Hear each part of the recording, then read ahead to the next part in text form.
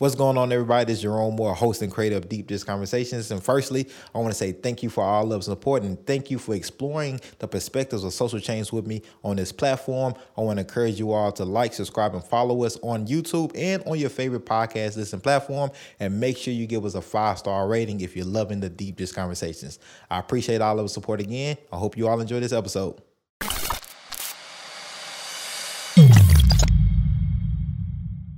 What's going on, everybody? This is your favorite host, Jerome Moore of Deep Dish Conversations, and we have an amazing guest today. I know I always say we got an amazing guest, but today this is a historical guest that we have. We have Councilwoman Sandra, and I'll make sure I get this right, Sandra. I want to get the Latino accent down. Sepulveda? Yes, Sepulveda. Sepulveda. Yeah. Sandra Sepulveda. And we were just talking like off the camera, like how my Spanish could be a lot better since I've lived in like Costa Rica and Paraguay for a number of years. And so I'm going to work on that. And you should too. What's going on, Sandra? How you doing? I'm making it. Thank you for inviting me. Look, if you all don't know, our council members are very busy here in Nashville this time of year. So I am, it's my pleasure to have you, and I'm glad that you was able to make the time to be a part of this, just talk a little bit, eat some great pizza. Yeah, I'm excited about the pizza. Yes, everybody's always, I don't even know if it's me. Maybe it's just the pizza that people are coming to just really eat, and I'm just kind of like, like one of those, like a bargaining tool, just something that comes along with the pizza. Exactly. And so, Sandra, I want to go into your story just a little bit, but I know people could Google you and figure out all like the stuff. But when I introduce you, you are history, right? You are the first, and I want to clarify this too. As a Latina, is it proper to say Latinx, Latina, Hispanic? I want to clear that because I think, identity politics is like a big thing right now. Mm-hmm. And, living outside the country in Latino places, like I've never heard the word Latinx since I came back to the United States. Yeah. It's a newish thing, right? Okay. With the new generation and wanting to be a little bit more inclusive. Many people have started using the term Latinx. I guess it just depends on how that person identifies. Okay. I go by Latina, Latinx, Hispanic, right. Mexican American, Chicana. Like Chicana, I have it all. Right. Okay. And so, because when I came back, it was like people are using these like pronouns, he, she, like, and so I'm confused. I'm like, this is new to me in these circles, and when you're in these new like progressive things, like people are going around and I'm like pronouns. I'm like I'm Jerome. I'm a man. I don't. I'm not. I can't even remember like him. Like so, everybody's going in like in circles and identifying this. I'm like, this is different. I'm like, what? Yeah, and everybody is saying different things. So I'm like, I'm Jerome, and I'm kind of new to this, so sorry, I don't mean to be offensive, but I'm a man. I don't know how deep, and then somebody explained it to me. Mm-hmm. But one of the other things, like, I was like, well, Latinx, and like, is it offensive to say Latino if it's a group of people? But people's like, well, because of the masculine feminine thing, which is just a part of the Spanish language, it's like, well, if you say Latinx, it's more neutral, inclusive for everybody, specifically women, right? Yeah. And so I was like, okay, I get it, all right. And so that's a learning lesson that I had to go through, and I'm not afraid to admit it, and you shouldn't too. And thank you, Sandra, for educating us on that. Yeah. But back to what I was saying, you're the first Latinx, Latina, specifically. Woman to sit on the council in Nashville. You're the first of your family, of parents of immigrants to go to college. So you're just a like history in the making right here, and I want people to appreciate that and know that. So amongst all these firsts, like how does that like make you feel? Just knowing that, like it depends on the day, really. It's cool when I sit down and like have time to think about it. I guess I don't realize sometimes what that means. experience. Right. Being the first Latina woman elected to council. I'm the youngest person sitting on council. I'm the first one in my family to graduate from college. Right. You know, I'm a first generation American. It's a lot of first, and it's only when I start talking to other people that look and sound like me that I realize, oh, this is abnormal. This is a little, you know, Right. I'm becoming, for better or for worse, the example for a lot of people. Right. And so I have younger people saying, oh, I want to do this one day, or Right. I'm so excited to finally have someone that looks and sounds like Right. me in politics. And, you know, it's a lot of pressure sometimes. Right. I bet, because being the first, you know, in that type of way, it's like you have to kind of figure it out, right? Yeah. It's like you didn't have really any examples or anybody to give you the guidance. It's like I did have Fabian Bendy, who was the first Hispanic man Right. Elected to council. It's a little different. Right. We have similar paths that Right. that we have taken. It's just being a brown young woman is a Right. whole nother level. being a added to woman it. is a whole nother that I can't understand, right? But it's a whole nother thing. Yeah. I think what's interesting about your story, when I think about it, when you talk about the first, many black and brown people are the first in to do a lot of things just because of how we're just discriminated against, marginalized in many ways, and just the struggles, that the barriers that our parents has to go through, whether being enslaved or immigrating into the country and not being looked at as, you know, equals, right? And so being the first is just like that, just what comes with when you're coming from that kind of background, from a heritage standpoint. You're gonna be the first of many, and it's gonna be a lot of pressure. And I was looking at an interview, you mentioned, like, you know, in the Latino just family structure, you know, like your parents want you to do kind of like better than them, right? Or like just, you know, progress it. And you was like, you know, you hope that you know you made your parents proud in doing that. How are your parents feeling about you now? Yeah, I mean, it is, you know, with immigrant households, you're supposed to build on your parents' success, so the next generation has it a little bit easier than you. So my parents immigrated here when they were 15, 16.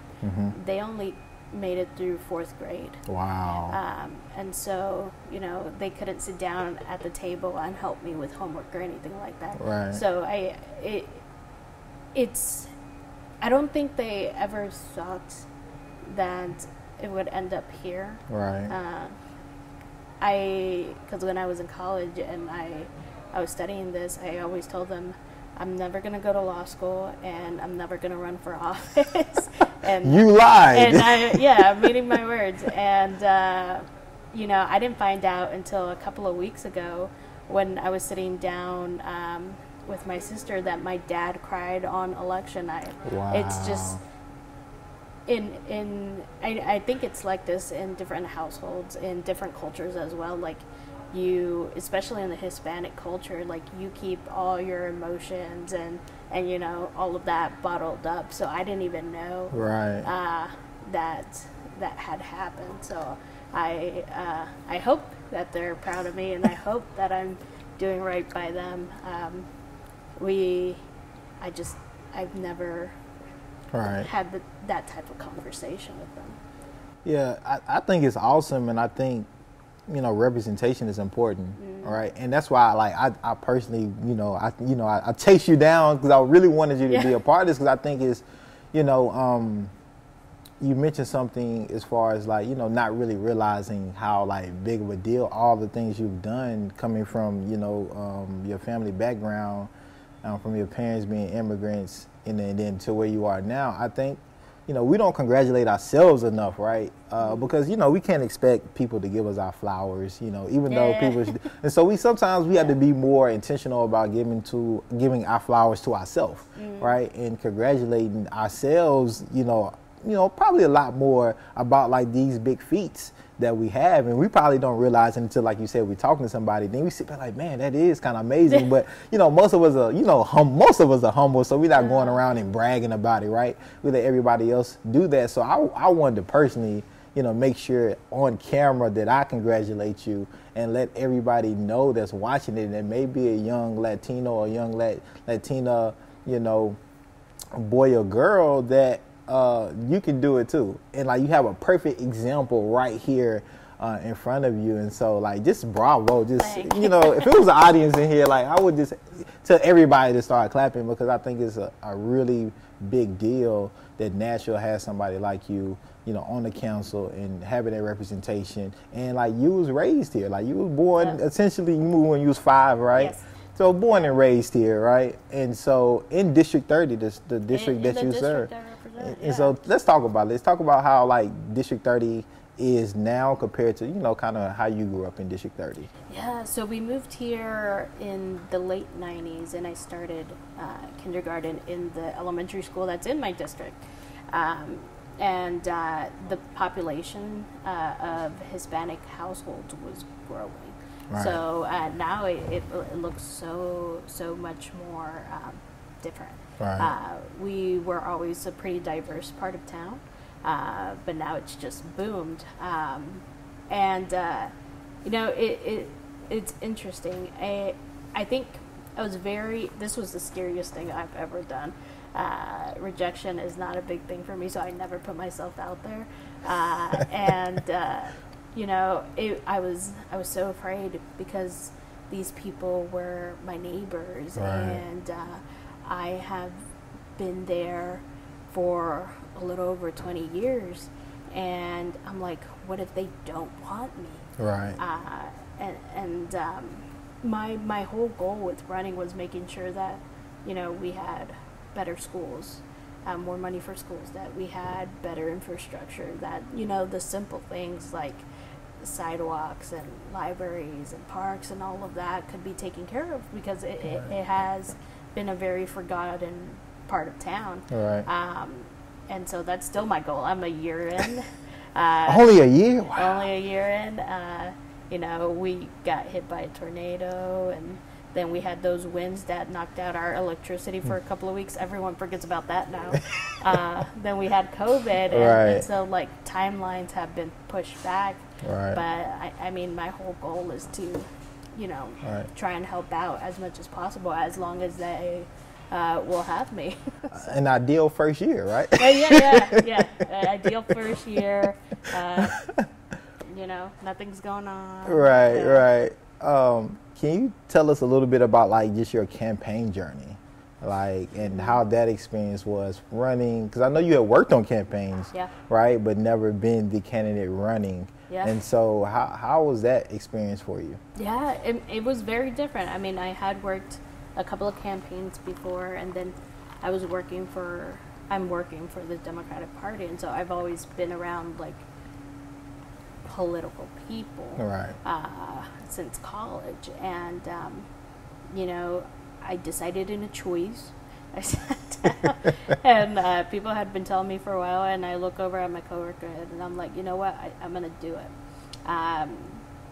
just because I wanted more. I wanted more for my community, and it was a decision of, am I gonna sit back and hope that someone who understands where the district is right now runs, or am I just going to go ahead and do it because my district's very sleepy, and we haven't been very active in many years. Right. So I decided to run, and we knocked 6,000-7,000 doors. We sent out mailers. We had several volunteers. It was very hard. It was very, very hard. You get faced with an identity crisis while you're at it. Right. Who am I? Who do they think I am? Right. I'm not Hispanic enough. I'm not American enough. Right. I'm a woman. Right. You're too young. Right. You get hit with all of it all at once, and you know, I had a.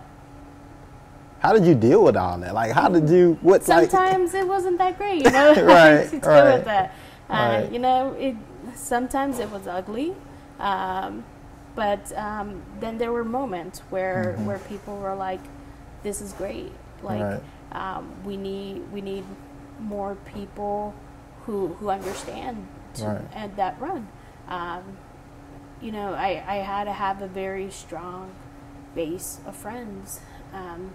I wouldn't tell my family everything that was going on because I didn't want them to worry or have to hear about certain things. Like what?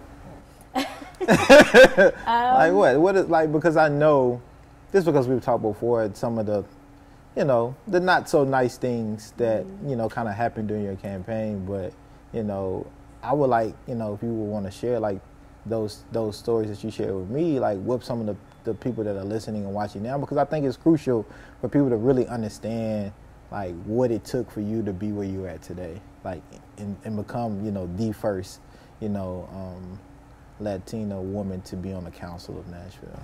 Yeah, I mean, I think it's very hard for people who straddle two worlds. Right. Is what you could say. Hi everyone, this is Councilwoman Sandra Sepulveda. Come check out Gino's East.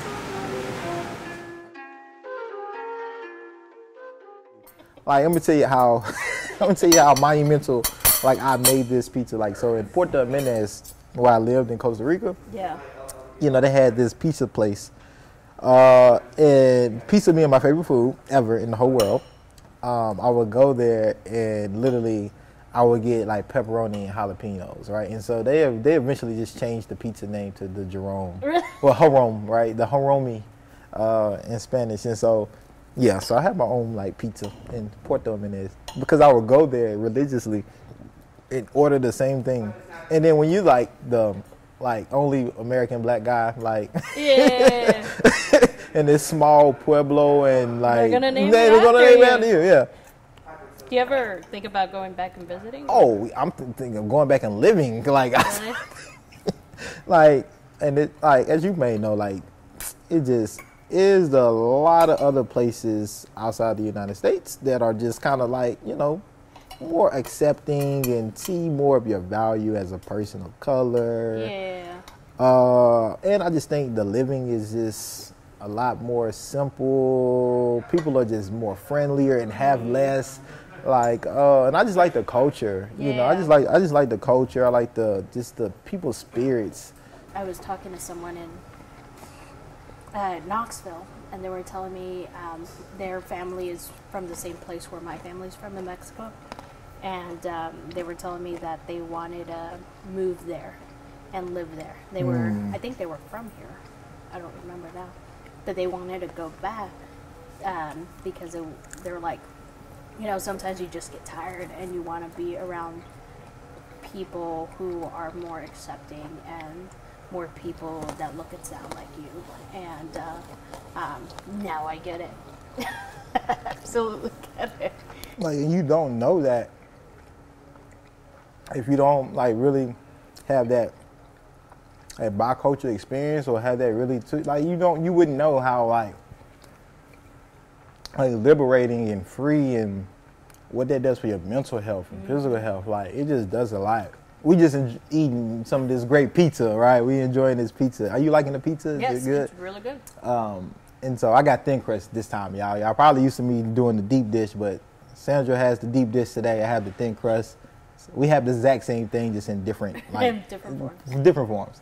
But you was gonna tell us about your, you know, some of the maybe not, you know, fonder moments of your campaign, and kind of some of the things that you experienced because of who you are, what you look like, your age, and all those things. Can you tell us about that?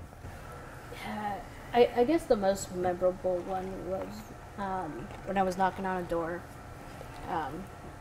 Like I was saying, straddling two worlds is a lot. Right. And so I knocked on someone's door who is biracial. And she told me that she was voting for the other person. And I said, okay. But she wanted to hear more about the campaign. and she was like, they're going to eat you alive. You need to become a white woman's pet, because you're not white enough. Wow. And then she went on to tell me that how she had to learn how to speak more white to be accepted at work, but then she had people at church who were black that didn't accept her, and so she had to learn how to speak like them. And so she was going through her own, identity, struggles. yeah. But it was so. It wasn't like it was things I've never heard. Right, the code switching. Yeah. It was just a reminder of what some people are going to think. Right. And, election night, I don't know who this was, but my brother and his girlfriend were working a poll site for me. She told me that someone drove by and said, F you Mexicans. Wow. She laughed it off.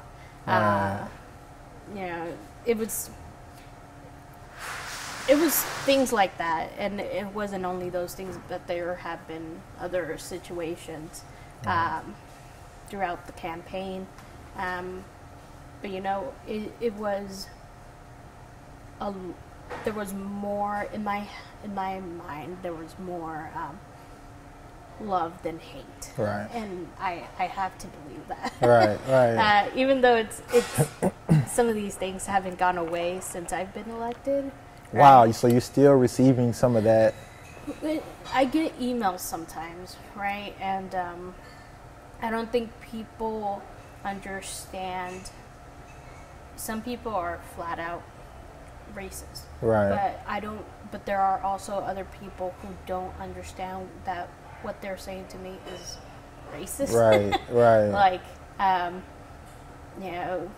especially during like one of our more controversial votes, right? Having someone say, you betrayed your people and whatnot, and that person wasn't even Hispanic. So what people are they talking about? Hispanic people. Wow. You betrayed your people. They're not going to be able to afford this, and right. Just those type of things. It was stuff like that. Like sometimes things that you wouldn't say to me if I was a white male, right, or even a white woman, right? They end up saying to me, right, so right. It gets hard, right?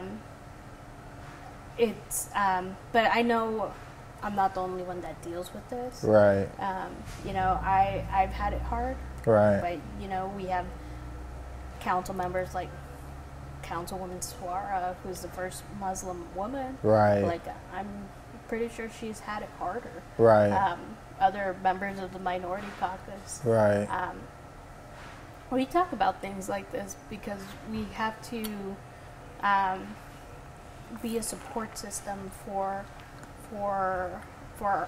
our group, because we have great allies, but right, you don't understand until you're having to deal with that yourself, right? And so just having a support system that's reaffirming and right, saying, well, it's one person, right, or I don't think they understand that what they said to you was right, this. Right. It's helpful. It's helpful. It's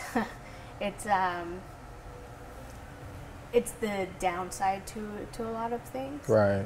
But we have to keep going, and we have to keep doing the work. Right. Or who's going to be there for communities that haven't been heard in a while. Right. And so that's, Like you're probably a better person than most in your response and like how to deal with that, because I would probably be trying to use my council member powers. It's like, let me track this person down. Let me see where they live and let me call in. It's not like we can't look them up. Right, exactly. I'm yeah. not saying I haven't looked them up. She's looking you all up. She has a list. I'm just it helps me understand. Right. A little bit more. I think it's hard for some people who aren't used to change. Right. And this, the part of town that I represent has changed so much over the years, and it's constantly continuing to change. Right. And we have more and more immigrants coming. We have younger families who are moving to the area. Right. Sometimes people feel unheard or forgotten, and I have to remind them that, I understand. I have lived here for over 20 years. I might be young, but it's not like I don't know what has happened over a certain period of time. But, we have to welcome in our new neighbors and make sure that we're all succeeding. Right, exactly. And so let's talk more about like District 30 and kind of like what you envision that looking like, during your tenure as a councilwoman for that district, and kind of the things you want to do and you want to change. Yeah, I have so many dreams for it. I gotta. My team tells me I need to narrow it down, focus on getting those things done first. Right, move from there. I want a park. Like, it's a simple yet not so simple thing. Right. My district, it doesn't have library, community center, park. Right. Sidewalks.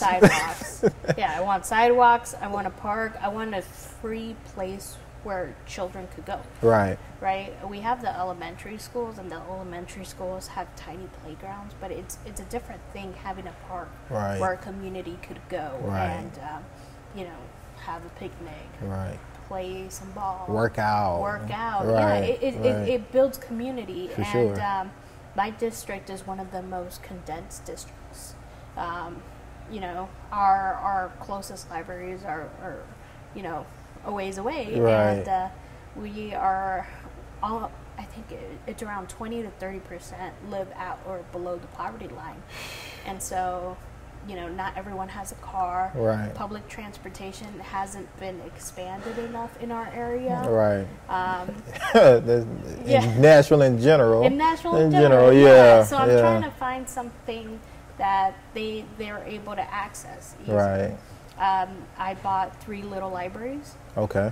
I plan to, have a fundraiser and build little libraries and put them all across the district and put books in multiple languages and stuff like that. If they can't get to a library quick enough, I'm going to make it as accessible as possible. And even parents who are able to drive their children to the library, in my community, it's a very working class community.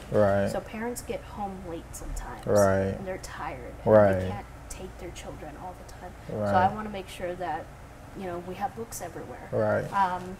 And I think that's important for us as Nashvillians to realize that every community is not made the same, right? Every community needs different things to be, effective and grow and and have the same type of access, even if it's in a different way, right? And so that's important to notice, especially if you don't or never lived in that particular district. You probably wouldn't realize. You would probably think, oh, every community has a library or at least a park, right? Or these things that you think every community should just naturally have in the United States of America, right? Or in a city like Nashville, but that's not the case. And I want more funding for schools. I went to public schools here. I had to share textbooks when I was in school. They're still sharing textbooks. They have photocopies of photocopies. And sometimes they run out of paper. Nashville Public School. You gotta love it. So it's simple things. Sidewalks, better stormwater drainage. You know, it's very simple, and these things could make a world of difference in people's lives. Question. Because I'm a real big advocate of, you know, of community, and like, maybe we can figure out a way to do this ourselves, right? Is there a way if someone started like a park fund to get like a park built in District 30 somewhere? Is that something that is possible, doable with zoning? And I'm saying, I know money is like the biggest component of that, but if that was possible, could that work? I'm just not sure how that works with just parks and stuff. Yeah. But we have people who like have private parks that open it up to the communities and stuff like that. Okay. I have been working with a developer who's doing some work in the community, and they're gonna build a small pocket park. Okay. And they are going to open that up to the neighborhood right there. Okay. So at least that small neighborhood has a little place to go to. Right.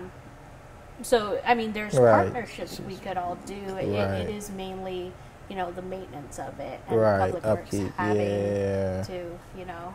Right. Okay. Yeah, because, you know, I just think, you know, again, I don't think many people may be aware of like the kind of the barriers that you have in District 30 compared to other districts. And, you know, some districts get highlighted more than others. And, you know, like you said, 20, maybe even 30% live at the poverty or underneath the poverty line. So it just, you know, those voices could not be heard a lot of times. And I think that's why it's very exciting and needed to have somebody like yourself at this particular time being the council person for that district, because you have lived there over 20 years. You did go to the public schools. You did see the community like kind of in its ups and downward spirals like throughout the 20 years. And so to have somebody like you who's energized, who's young, who's a woman, and that's like ready to get things going, like, you know, I think at some point in time every community needs that person to kind of lead them into like a new era of change, right? And unfortunately, we live in America, but in the South, and change sometimes, like, for some reason, doesn't, you know, happen fast enough, or some people just don't want that and just want to stick to the old ways. But, you know, we need more trailblazers like yourself to make that happen. And, like, that's why I love, like, having persons like yourself on this platform, so people can really understand and know, especially people here in Nashville who may not be informed or misinformed on like things that are happening right here underneath their nose. And like, I think there's a lot of people, if they knew more, they would help. And so hopefully, like, if you're watching and listening, like, that you will reach out to Sandra and, like, you know, see what you can do, whether you live in District 30 or not, right? Like, we all a community, we all are Nashvillians at, you know, some type of level. So yeah, like, let's get District 30 to where they need to be in all the other districts. Like this basic things like sidewalks, right? I want to be able to walk and not get hit. No. Like, cause y'all have the intersection. It's like one of those intersections that, like, you know, pedestrians could die. Like, is it Wallace and what is that? Notice what is that? Yeah, so we have Harding, Nolensville. Right. And then we have Wallace and Nolensville is also another site. Right. Apache and Haywood. Right. I mean, we've had fatalities. We've had quite a few fatalities. Right. I guess my goal is just trying to get the district in a better place. Right. You know, like I said, we're a sleepy district. Right.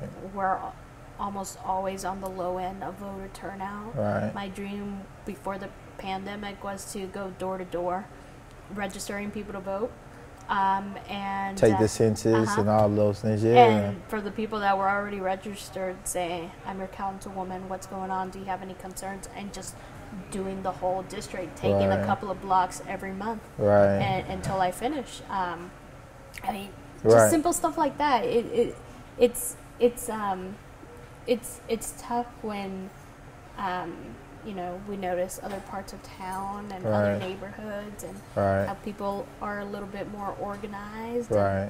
And, you know, my goal was to have quarterly meetings and have it potluck style. We were able to do one, right? And then the pandemic hit. I bet that's an amazing potluck. It was a great potluck. And so I have to say, and we talked a little bit about this, like, so if you're in Nashville right now, if you ever visited Nashville, I think District 30 like has to has like the most like far as like just multicultural like foods and like just taste of like of just everything of like just all across like the world in District 30. And so I'm gonna put you on the spot right now. I'm gonna put you on the spot.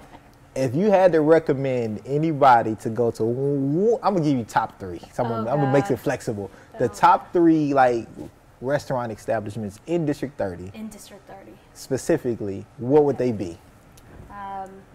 And no offense taken to anybody that's not mentioned. They're all great, but we just want the top 3 right now. Okay. Las Cazuelas. Las Cazuelas. There's a taco truck. It's burnt like twice. Well, I don't know if that's a good. It's on fire. Yeah, it's on fire. They're rebuilding it right now, but it's on Nolensville. I think it's called Las Americas, if I'm not mistaken. Just look for the ashes. Yeah, it's right across from the Bank of America on Nolensville. Okay. It's the best taco truck. It's on fire. It's on fire. They're rebuilding. It'll be back. And Bangkokville. Bangkokville. Yeah. What is is that food from Bangkok? It's Thai. Thailand, yeah. Bangkok. Okay. Yeah. All right. Shout out to those 3. That's Councilwoman Sandra's top 3. I'm putting it on there. Top 3 in District 30. So go eat there in the taco truck. You know. Once it's back. Once it's back, bring your extinguisher, but also bring your appetite because you don't know. It's bomb. Oh, okay. How can people reach out to you to learn just more about your district, or if they want to volunteer, intern, if, donate to a fundraiser, anything? How can people do that? Always need interns. I have a lot of work. Always need interns. A lot of our projects have been on hold because of the pandemic. Right.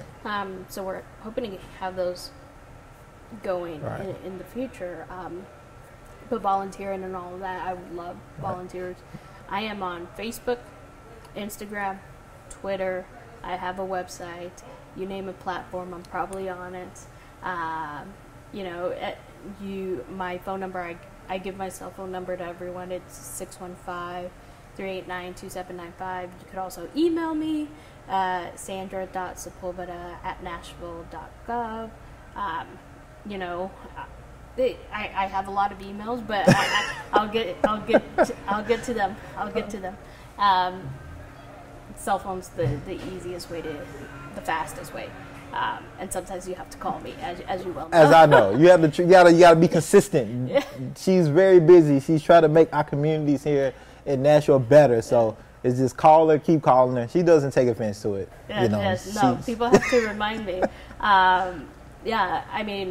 Those are the fastest ways to get in touch with me. I try and put updates on those platforms. Perfect. And I try to do bi-weekly newsletters.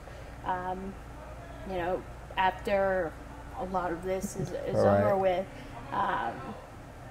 we're hitting the ground running. And so I would love help. Anybody that's good in digital organizing, right? I think intern with Sandra. She's great. She's a great person, inside and out. I've enjoyed this. And this is just a snippet, right? This is not everything that she does or going to do. So I encourage everybody to reach out to Sandra and get to know her more. She loves pizza, so treat her to some pizza. But definitely just learn more about her story. And for anybody that's watching, it may be a first or in their families, right? Yeah. And this is a great example of what a first look like and be historical. And it just makes me happy. We share a lot in common, and as far as just being first. And I'm proud to say that I've actually been able to live and be immersed in Latin community, and different in Central America and South America. So we were just talking about making tamales and Shout out to all the tamale makers out there using those to raise money for whatever programs in the community. So this is great. I appreciate your time. We're gonna continue eating this pizza, and yes, you know, if you want some too, come on down to Gino's East in Nashville. Did you like the pizza? It was great. It was good. It was good pizza. It's top. Just add it to her list. Even though it's not District 30, you can add Gino's in the list, and you know, have a bonus top special for Gino's.